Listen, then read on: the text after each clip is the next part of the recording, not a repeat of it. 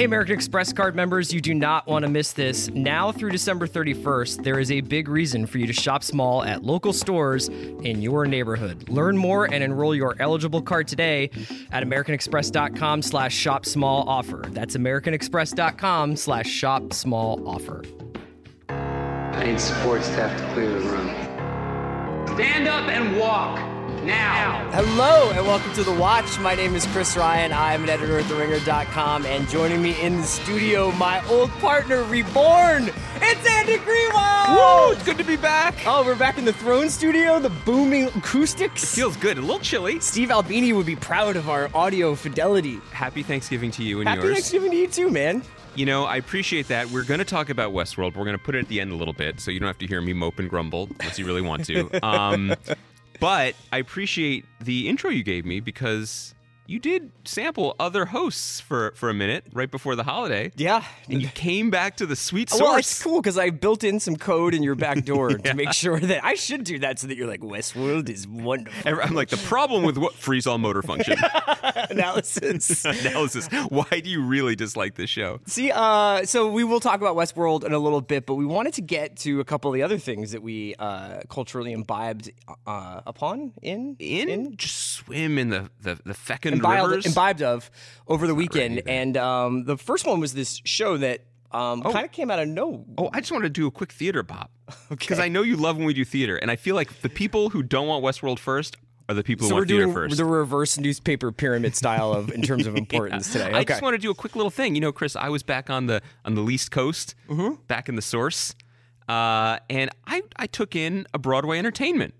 I did, and it was weird because one of the stars of the show addressed me from the stage and told me he's a little unsure about living in my America. Uh-huh. But, you know, that was all right. I took it because theater is a safe space for all of us. No, that same night that was going on over at Hamilton, I saw the Oh Hello show.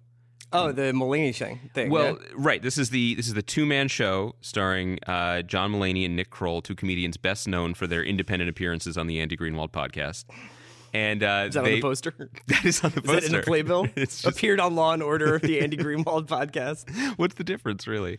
No, they play these Upper West Side bachelors, and here's the thing: the characters are very funny. I just want to give a shout out because it was great. It was a really, really like the kind of laughing where your tum-tum hurts a little bit. Yeah. And I was very impressed because people have seen these characters maybe on Kroll Show or whatever, but I didn't understand how they would do a whole theatrical extravaganza with it, and they did. And then Martin Short came out. They do a little cameo every night. Oh, wow. Martin Short every night? No. They have someone different every night. Oh, okay. Like Ben Stiller was the other night. They had the god Alan Alda one night, you know. Alda's always on 42nd Street. Man. Alda's ready to just play. Yeah. But I just want to give a shout out because this show, Oh Hello, is in limited release through January 15th. And it's a tonic. Yeah. It's good to laugh, you know? It's so good to laugh. I really, really enjoyed it. My big thing from the weekend that didn't include something that you did as well was I was going to try and talk a little bit about this later, but Nocturnal Animals, the new Tom Ford movie. Oh, you checked that out. That movie is a movie and a half. Wait, is it out, or is it just like limited release I type mean, thing? It's about as available as seeing Oh Hello, I think.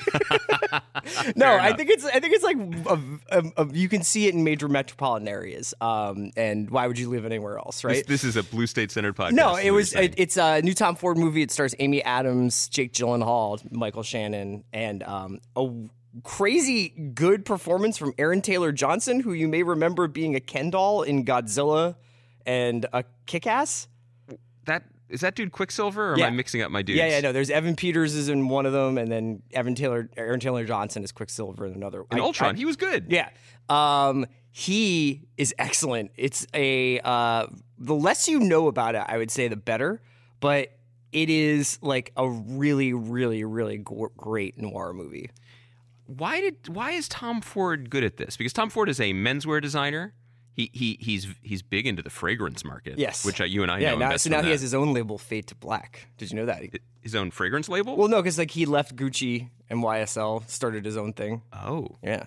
Is this gonna be a fashion pod now? I'm just saying. I read a little bit about Tom Ford this week. So tell me though, quickly, without you said it's a noir, so I'm in. Despite the presence of my number one favorite actress, Amy Adams. what makes it not just surfacey? Because I'm being prejudicial against fashion designers. It is because so. I think we all remember Tommy Hilfiger's Back to College I comedies. definitely know how I'm going to sell this to you. Sell it to me. is basically a acidic take on upper class LA life, and inside of it is a James Crumley novel. Wow. So the premise is basically that Amy Adams is this incredibly rich gallery owner who's married to Arnie Hammer in. By the way, those things are redundant. You say one or the other, and I understand everything. She receives in the mail one day a manuscript written by her first husband. Or Hammer's her second. And Does she know she has a first husband? Yes. Okay. And the book is called Nocturnal Animals. Yeah. And it is about something that is it's a story set in West Texas, a very dark one. And so does that story become the plot of the movie, or does she become? So we see a movie within the movie. Yes. I love this stuff. I really because I only had read that amount of description, and you go into it, and if you allow yourself that, it has the kind of feeling you have when you're watching like Twin Peaks, where you're like, what is happening? You sold me. Can I do one more recommendation before we get into it? I read a book over this trip. I read a book by the author Dana Spiotta. Oh yeah, you were I was texting your wife about it. we can say it. I think you might like it too. But that's not the 1,000 Saints person, right? No. First of all, I absolutely gendered my text because I wrote to you and said, "Yo, I'm sitting here reading Updike," and I wrote to your wife saying I was reading Dana Spiotta. I apologize for that. Yeah. She is a novelist. She teaches it's Syracuse. She's like a disciple of Don DeLillo. She had a fairly big book a couple of years ago. Aren't we all? I mean, we all in many ways are, called Stone Arabia, that I'm going to read next, and hopefully we'll talk about it. But this book is called Innocence and Others. It is new out in paperback, and it is about two women who are best friends in high school in L.A. in 1985, and they both become filmmakers. One becomes like a very strict documentarian, and one becomes more of a commercial success. It is not told in a straightforward way at all. But the reason I'm recommending this is not just because we have some cinephiles listening to this podcast. I've got one sitting next to me right now. But she is one of the most remarkable writers I've ever read in terms of her ability to describe what it is like to engage with media. The way she writes about how we hear sound and what dial tones mean to us, why we become obsessed with images and movies and filmmakers. It is a very visceral but ultimately kind of uplifting book. I recommend it. Okay, awesome. Okay, right. Now let's do our podcast. Well, so we also want to recommend Search Party. Yes. I think. It's fun to find a new show. Well, this was one of those funny things where Allison Herman mentioned this in the Thanksgiving binge watch guide that we did, where I wrote about Quarry, actually. And I think I had seen also on Vulture, like Zoller sites, it was like, this is one of the best shows of the year. And I was like, what is it? What are you talking about? Because I think generally you're kind of, it's so hard to get surprised by like the arrival of a show anymore. Exactly. I mean, there's just so much marketing. There's so much stuff out there where you're like, oh, okay, I'm fully aware that this thing is coming on and it's going to be out. And it's on TBS, who have been trying a bunch of different things over the last few years. We talked about what was the Natalie Z show that we were talking about? Oh, The Detour. Yeah, The Detour. I love that show. Obviously, Sam B is on. It's interesting because the goodwill towards TBS seems apparent. Like people, Kevin Riley, who used to run FX and then ran Fox, took over TBS and TNT and was pushing hard into diversifying what they did and making it more creative and more interesting. So I think there was a lot of goodwill there. There was certainly money behind it, but it was sort of catch as catch can in terms of what was actually popping. Yes. And The Detour, I thought, was great. We both really enjoyed it this year, but it sort of seemed to exist in kind of a bubble. They have Sam B, they have Conan, but there is this world of like comedies that exist, but it's hard to sort of notice. And it's funny because a lot of these shows you could imagine on other networks, whether they would be a cleaned up version, and I mean like not as dirty language or content wise on ABC, or you could imagine them on HBO or FX. Does FX still have FXX? You're the Worst. FXX. So you could imagine them on other networks, but such is the demand for original content now that you're starting to see these things where it's like, if all of the good comedies were just on FXX, they would have a 90s NBC kind of lineup, like with 1/18th of the viewership. Sure. But I would say just building on where you're going with this, I would say Search Party, which, by the way, all 10 episodes are available to watch. Yeah, they dropped them immediately. They dropped them all last week, so you can watch them all on iTunes or TBS.com. TBS.com. But I would say that this show is the first one that I would say this is if this is a TBS show, this is one you can build on. Yeah. Because it is not, it has elements that you could maybe see on Comedy Central, but it's a little more scripted with a little more narrative. A little more atmospheric. Heft to it, a little more atmosphere to it. It also has, it has, well, let's just put it this way. It has a very, very specific aesthetic and style that is the sort of thing a network could build around for a comedy brand. Yes. And it is Do you think that, well, let's get in. So why don't you tell people what it's about? Sure. So, it's created by this filmmaking partnership, Sarah Violet Bliss, which is one of the coolest names I can remember, especially if you accidentally throw an N in there. It becomes Violent Bliss. And Charles Rogers. They made... That's actually the name of a host in last night's... Dude, it's the name of... It depends which timeline. She and Charles Rogers made a film. They're younger than us. I think they're only like 30. They made a movie... Congrats. Should we mention that we're doing this podcast super early? So the coffee is just kicking in. These guys made a film a couple years ago that went on the film festival circuit called Fort Tilden. Did you see this? I did, yeah. It's enjoyable. Yeah. It was very clever. It's a little bit arch. It's very New York. It's very specific New in its York-y. references. Its references, yeah. What I was impressed with this, and they collaborated with Michael Showalter from The State and Wet Hot American Summer to make this show, is that the thing about Fort Tilden is that it was very much a movie in that everyone was pitched a little bit extreme and the whole aesthetic was pitched a little bit extreme. They seemed to understand immediately that to make a show, you have to be a little bit more universal. It's the best part about this show. You have to have a POV character who's amidst the weirdness. Yeah. And because we all have, look, I'm sitting right next to it. We all have weirdness in our lives. And I kind of almost wonder whether the pilot... Well, so the tagline, for, like the elevator pitch for the show is basically 20-something hipsters who are like living their relatively superficial or aimless lives in Brooklyn.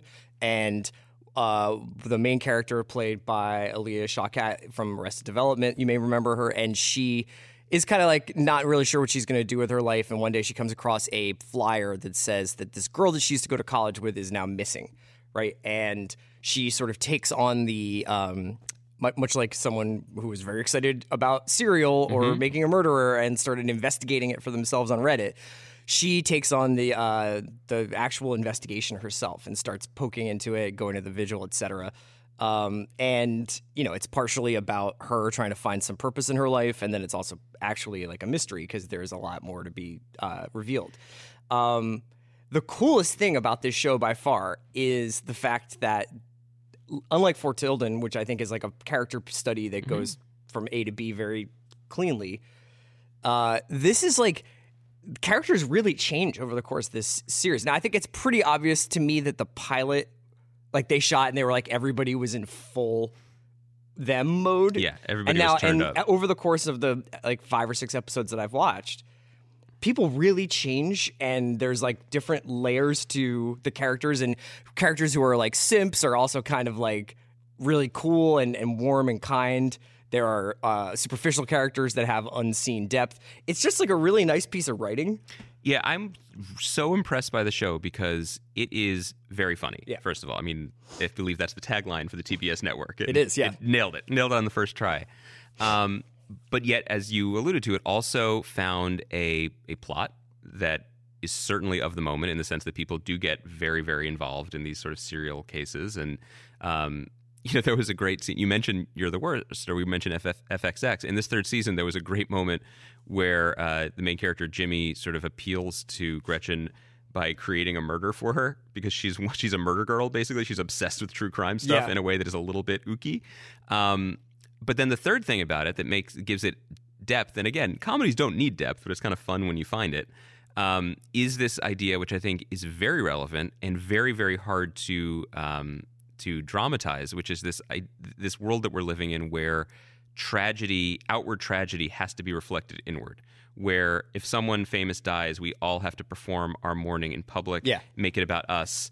And how the thing is, we always make everything about us. Right. That is not a new idea. That is actually how we process No, emotions. I mean even one of the major tropes of fictional police work that The Wire tried to do away with, and even I would say The Wire was still guilty of this, was the myth of the personally obsessed police officer and like the cop who is consumed by the case.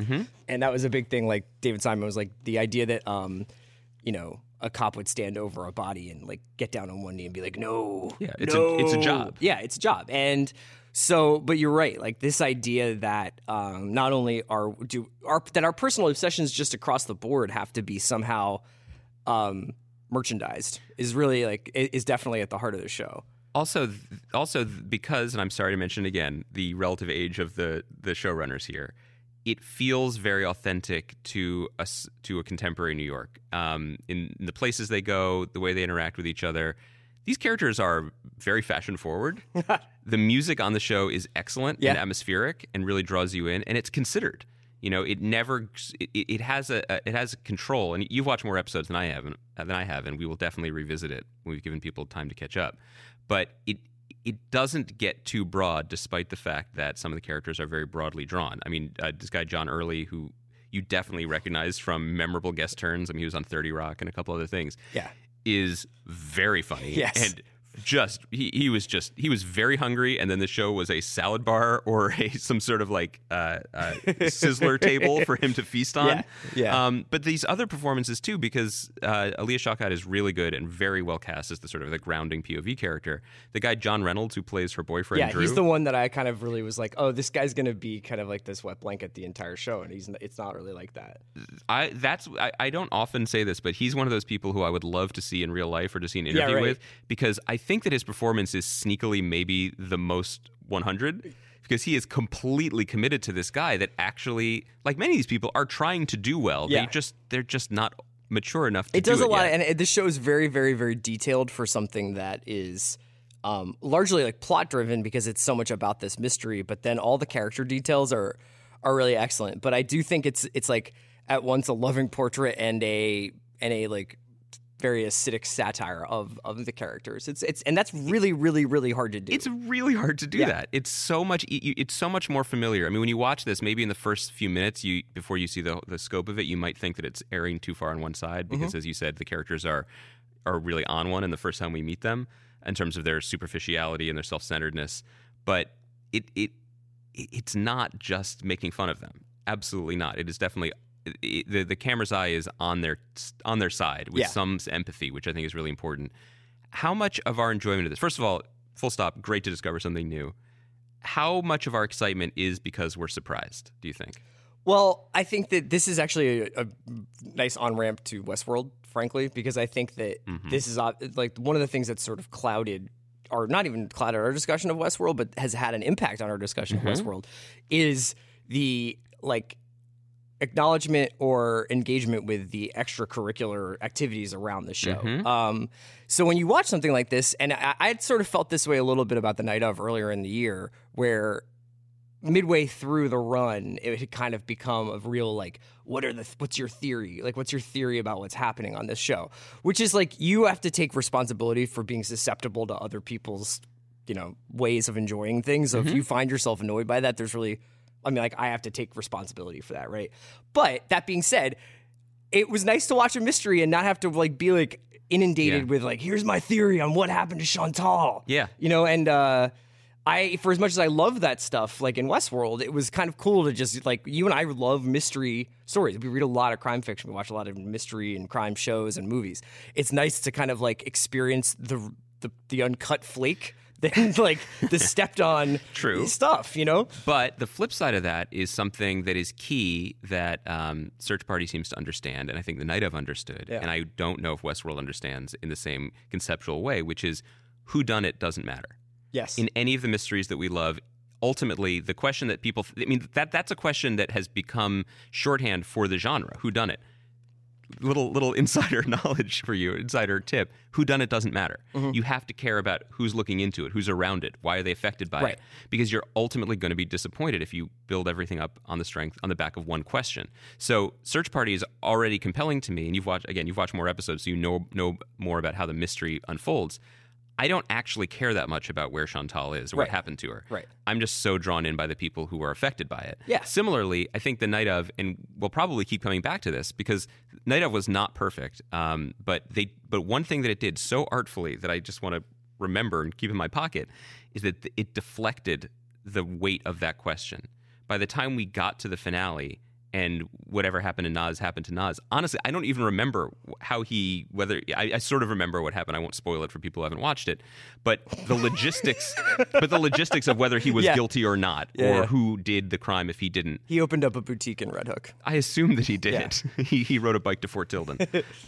None of that actually matters that much, because it's about the larger world. Now, part of the reason why Search Party can get away with that is that it has comic sensibilities, and I think that the more serious or the more like if you are going to make your entire thing about the mystery, then people don't have a lot to hang their hat on, and that's sort of what happened with True Detective as well, right? Like it started out and it was really like this atmospheric, weird, almost like David Lynchian kind of like look at like Louisiana and stuff like that, and then it became more and more the Yellow King, and who's like who is the Yellow King, and where's Carcosa, and that's fine. Like I remember that time very fondly, but I remember it less fondly. I know, but like I think that there is a lot to be gained from shows that are laden with references and clues and Easter eggs and like need their own footnotes. But there's also something to be said for a show that just very cleanly tells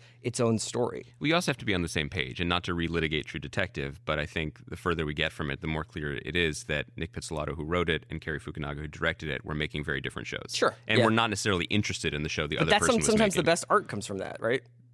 That's a very good point. That's very true. And in this case, the center didn't. In my opinion, the center didn't hold in that case. Yes, but I mean, like the whole like the push-pull of it. Exile on Main Street is because one guy was in France and the other guy was in England, and like they were recording things onto answering machines and then not paying their taxes. I mean, it was like the tension between the two people is what like often will drive a piece of art. To stay in the 70s, remember Robert Altman's classic film MASH, in which Ring Lardner Jr. wrote an Academy Award-winning script that on day one Altman threw in the garbage? I'm sure he did. It literally didn't use the script, but the script won an Oscar that no one ever read it. Yeah. That stuff can be kind of fun too. You're right. But I feel like we're tap dancing because we got to talk about this penultimate. Yeah. Well, let's take a quick break in here from our sponsors, and then we'll get into Westworld. Can we get a sound cue going forward for penultimate whenever we say it, like a big gong? Yeah. Like you've just watched the penultimate episode. Yeah. All right, we'll be right back. Today's episode of The Watch is brought to you by Sonos. Sonos is the smart speaker system that streams all your favorite music, radio, or podcasts to any room or every room. I am all in on Sonos and have 3 rooms with their speaker system in my house. One person can be in the kitchen listening to NPR. Another person can be listening to rap in their bedroom, all while I'm listening to classical music as I work in my home office. There is a simple addition to Sonos that makes all the difference. They have a play-pause button right on the speaker. It sounds like it wouldn't matter. It matters more than you can possibly imagine. Unlike other products that have tried to bring wireless sound into the real world, you don't have to pull out your phone, open an app, sort through menus just to stop what you're listening to. You can just walk up and push a button on the speaker. It's amazing. Their simple app brings together your favorite music services, radio, or podcasts and lets you control everything from songs to volume to which rooms it's playing in. You can play every song in the same room, which is great for parties. I don't even know how you would have a party without Sonos anymore. Seriously, how? You can add your existing music services or discover something new. Go to Sonos.com right now. I want to tell you a little bit about Indochino. Every man looks better in a suit, so why get one of those generic off-the-rack ones? Try Indochino. It's one of the largest made-to-measure menswear brands. Let them help you find great-fitting, high-quality suits and shirts at an incredible price. You can't go wrong with their well-crafted 100% merino wool suits. Here's how it works. You visit Indochino.com or drop by one of their 9 North American showrooms. Choose your customizations from lapels to pleats to jacket linings and more. You pick from hundreds of fabrics and patterns, submit your body measurements, then kick back, relax, and get ready to step into the best, most stylish suit you've ever worn in just 4 weeks. This week, our listeners can get any premium Indochino suit for just $389 at Indochino.com. All you got to do is enter WATCH at checkout. That's 50% off the regular price for a made-to-measure premium suit. Plus, shipping is free. That's Indochino.com, promo code WATCH for any premium suit for just $389 plus free shipping. You'll never have to worry about badly fitting suits or expensive trips to the tailor again. Get ready to look like $1 million. Okay, we're back. Andy's back online. Let's talk a little bit about the penultimate episode of Westworld.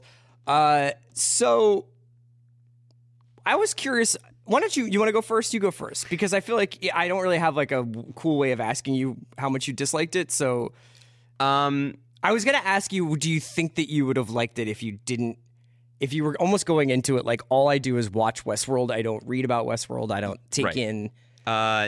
No, but here's why. I don't read that much extra stuff about Westworld. I try not to. You really do seem like the kind of guy who does. I do seem like it right now. Right now, I feel like that guy late at night, just deep Redditing. No, I don't. But I didn't need, for some of the things, I've definitely needed some extracurricular help from you or from Joanna Robinson of Vanity Fair, who's been great writing about it, or Jason Concepcion, who we talked to about it, and we'll have next week, I hope, to talk about the finale. The fact that Arnold was someone we already knew was obvious and inevitable. The fact that it was going to be Bernard was also pretty clear. The thing is, it's a lot of this stuff comes down to execution, and a lot of it is a difficult balance. And I commend Lisa Joy and Jonah Nolan for creating something wildly ambitious, wildly complicated, but also being committed to pulling back the curtain a little bit within the first season. That some of the mysteries that they very, very heavily foregrounded were going to be revealed one way or another this season. So this idea of who Arnold was, the worst thing they could have done was just draw it out. Similarly, I think we're going to get some sort of answers about what Wyatt is, because Wyatt can't be the guy that disappeared from Teddy's memory when Teddy realized it was him. Like, Wyatt has to be someone we already know. Right. These names are just masks. These names are characters, and people have to play them. That's sort of what's in the show. But what was interesting about this was how much a dramatic, emotional, important, consequential, existential reveal can be sapped of its import when it's not a surprise. This episode, that's interesting you say that, yeah. This episode, to me, felt like it was reaching for something pretty grand. It really wanted to have some emotional weight and heft to it. On paper, the idea of allowing this man, who's not really a man, to access his memories and to deconstruct them and to dissect them is rich. I love Jeffrey Wright. I think people got to know him best from his appearance on the Andy Greenwald podcast, and ever since then, his star has only grown. Yeah, but one of the good best, for him. But one of the really kept putting his work. Wasn't Basquiat. It was definitely this. It wasn't Angels in America on stage. No, it really was a podcast. Were you at appearance. Angels in America, bro? We covered a lot of that on the podcast. No, but I mean, one of the best actors working, and to see him have this stuff to work with was exciting. Yeah.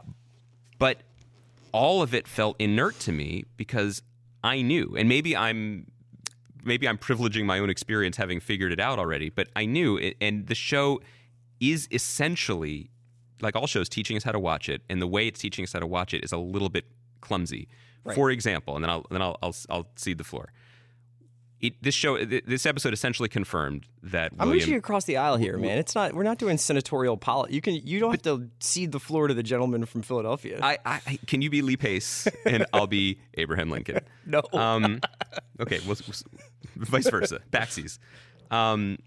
This episode, and I want to hear your thoughts on this, essentially confirmed that William is the Man in Black because it told us he was. And I think it also.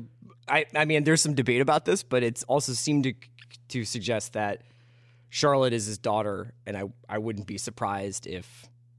Oh, really? My theory, you think? I think so. I can't believe they shouted you out on Reddit. They love me on Reddit. I'm big on Reddit. Because right before he entered the church, Dolores said, William, and there he was, not as he expected. I mean, the show foreground stuff, it tells us what's going on. Right. Similarly, also, before Jimmy Simpson killed like an entire camp full of hosts and like now figured out the game. I mean, if these two aren't the same person, that seemed like a cool way to pass the night. Yeah. By the way, not just kill him, like kill the shit out of him. You know what I mean?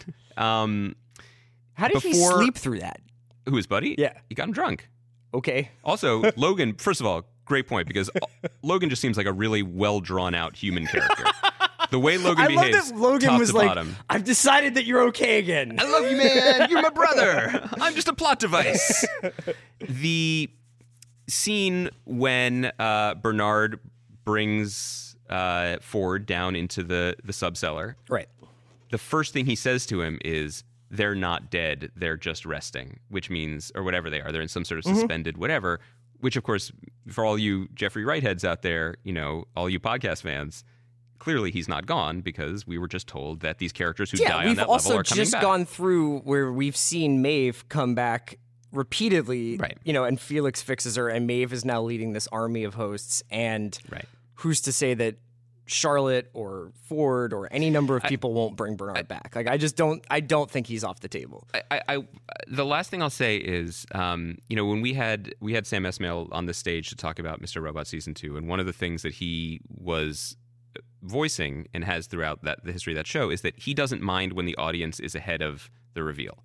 He insists that he doesn't mind that people figured out the big twist of season 1 when they figured it out, because he was doing some misdirect. He sort of was leading them along. That was fine for them to figure it out because he wanted the story to be able to withstand the reveal while still having the Darlene reveal as the one that you might not be expecting. Sure. That seems to be logical thinking and plotting and planning for TV in 2016 or beyond, because this show feels like it was not considering that. To me, the show feels like it really wanted to dazzle us. Well, I don't think that the show probably... So Jason Concepcion actually said something last night that I thought he was like, a lot of this felt like we only get one season. That there was... Right. I'm sure that given the financial investment... Did he call you? No. I mean, said this? there was a... You were chatting? Yeah. Oh, where's my invite? No, we were... No, he was chatting on online on the computer box. Oh, really? I could have seen it? No. I just feel lonely. You guys chatting without me? We'll put you in Slack if you want. Mallory and I are going to start chatting. He was like, this felt like it was like a one season. This was like, what if we only get one season? Right. So a lot of stuff they burn. And we've talked before about this idea of like, never sit on your best stuff. That's right. You want to use it all. And then it forces you to think of more good stuff. That's right? why I led with my Broadway story. But, I actually, for the first time, my enjoyment of this show on this episode actually flipped. I really enjoyed a lot of the performances. I agree with that. I was pretty compelled by like the cross-cutting and all this, like the dramatic. I mean, Michelle McLaren directed it, so it's like, duh, it's good. Some of the sort of scaffolding around it actually really annoyed me this time. The idea that there is just like a convenient elevator anywhere in the park that people can come up to is just like, that's lazy. Yeah. Like, that's not how, sure, like, that's great if that is how it is, but then, like, it just, like, that was annoying to me. And the idea that, these two guys who we never actually see doing any work are constantly building backdoor code into robots. Right. Is like, so then basically, I'm like, there's no consequences then, because like if everybody can die and then come back, and if you can program somebody to do one thing, but then that other person can program to do another, but any asshole with a tablet can up someone's ratings, game sliders, so that they can do whatever they want, then it just starts to like, there's no rules to the actual story, right? And I actually thought like Hopkins was very it was an incredible performance last night. Like, this is like what the money is for, Hopkins right? was really sold some questionable stuff last night. Yeah. And it was like the melancholy way he walks away at the end, where it's like, this is actually like he worked very hard to bring his friend back, but a better version of him. Like, ultimately, if you put our cornerstone memories inside of us, they always lead us back to the same place. And whether or not those things are constructs, and whether or not our pain is what drives us. Like, I like all that stuff.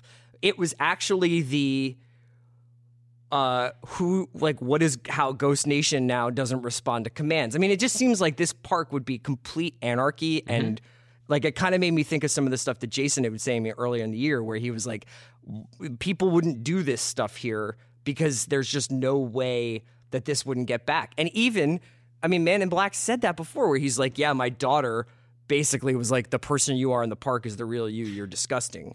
Also, he fully almost died, and they were pretty cool guys. Don't look at explosions about it, right? Which one? Like Ed Harris? When Ed Harris almost literally hung? comes within a millisecond of being hanged, and then but don't you think Tessa that Thompson's like, so here's hey. my thing: isn't that like playing like Double Dragon and not getting quite the right button combination? I don't know that. Like, if he hadn't, the horse wouldn't have moved. We don't know, Yeah. right? Like, we don't know the level, because again, what can be done to these people, to humans in the park, changes at will. Apparently, we don't know the level of danger people are in at any given point, because it seems to depend on what era you're in, what part of the park you're in.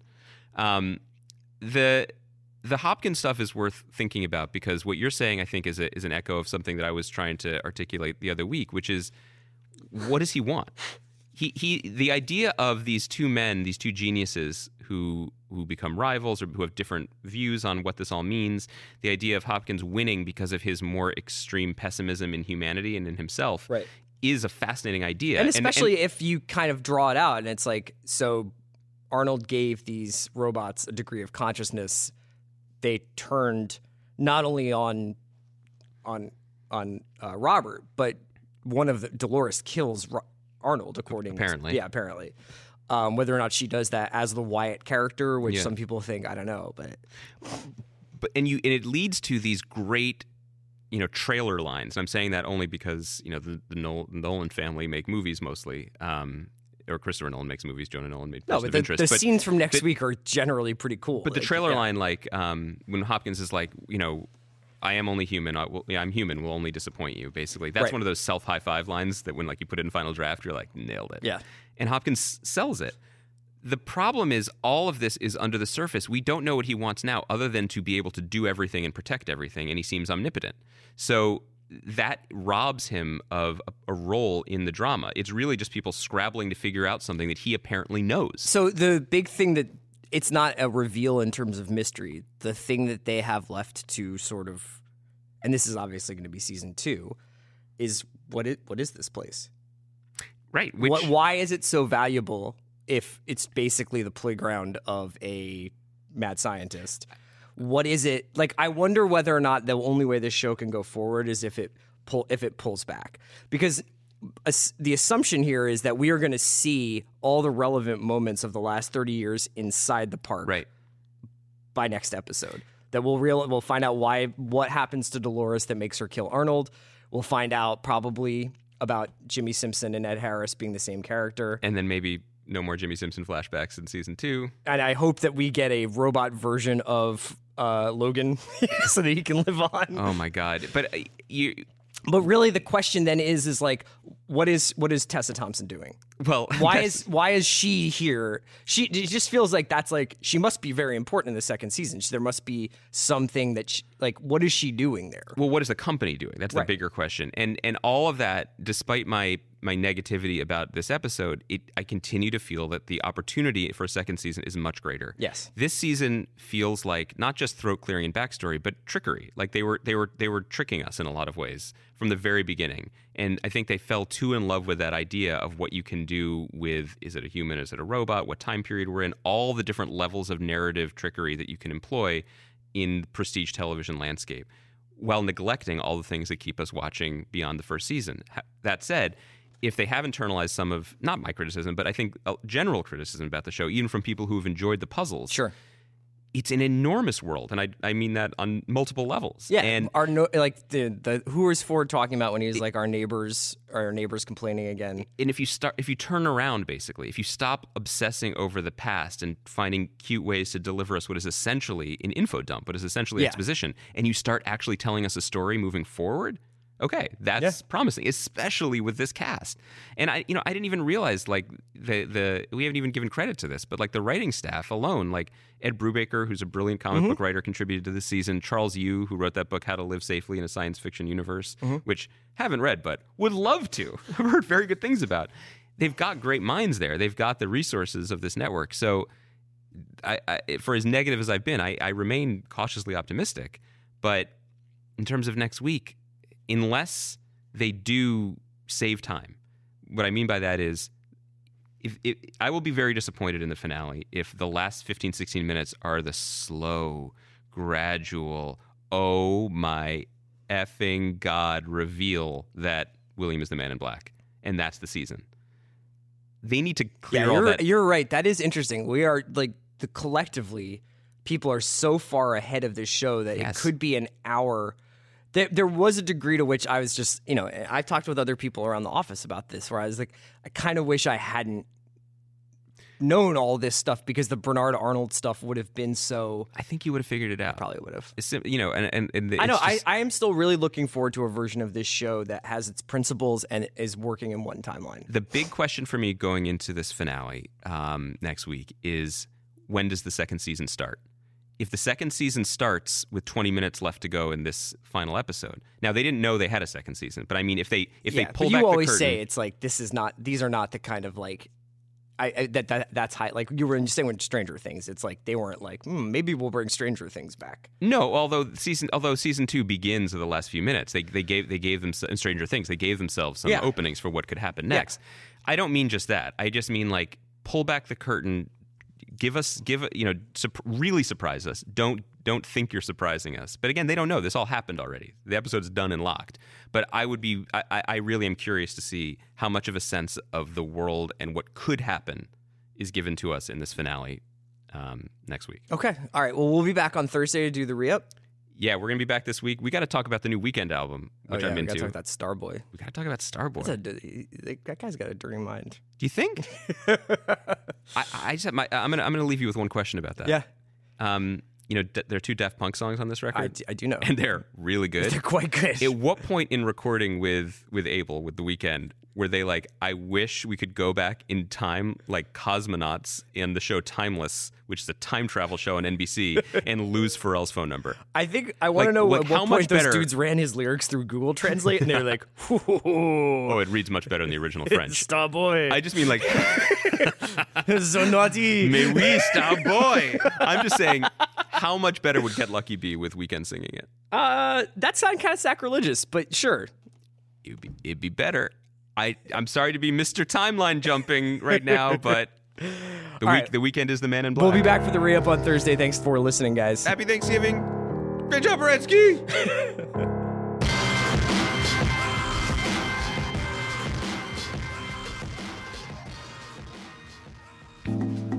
Thanks again to American Express. Hey, American Express card members, you do not want to miss this. Now through December 31st, there is a big reason for you to shop small at local stores in your neighborhood. Learn more and enroll your eligible card today at americanexpress.com/shop-small-offer. That's americanexpress.com/shop-small-offer. Terms apply.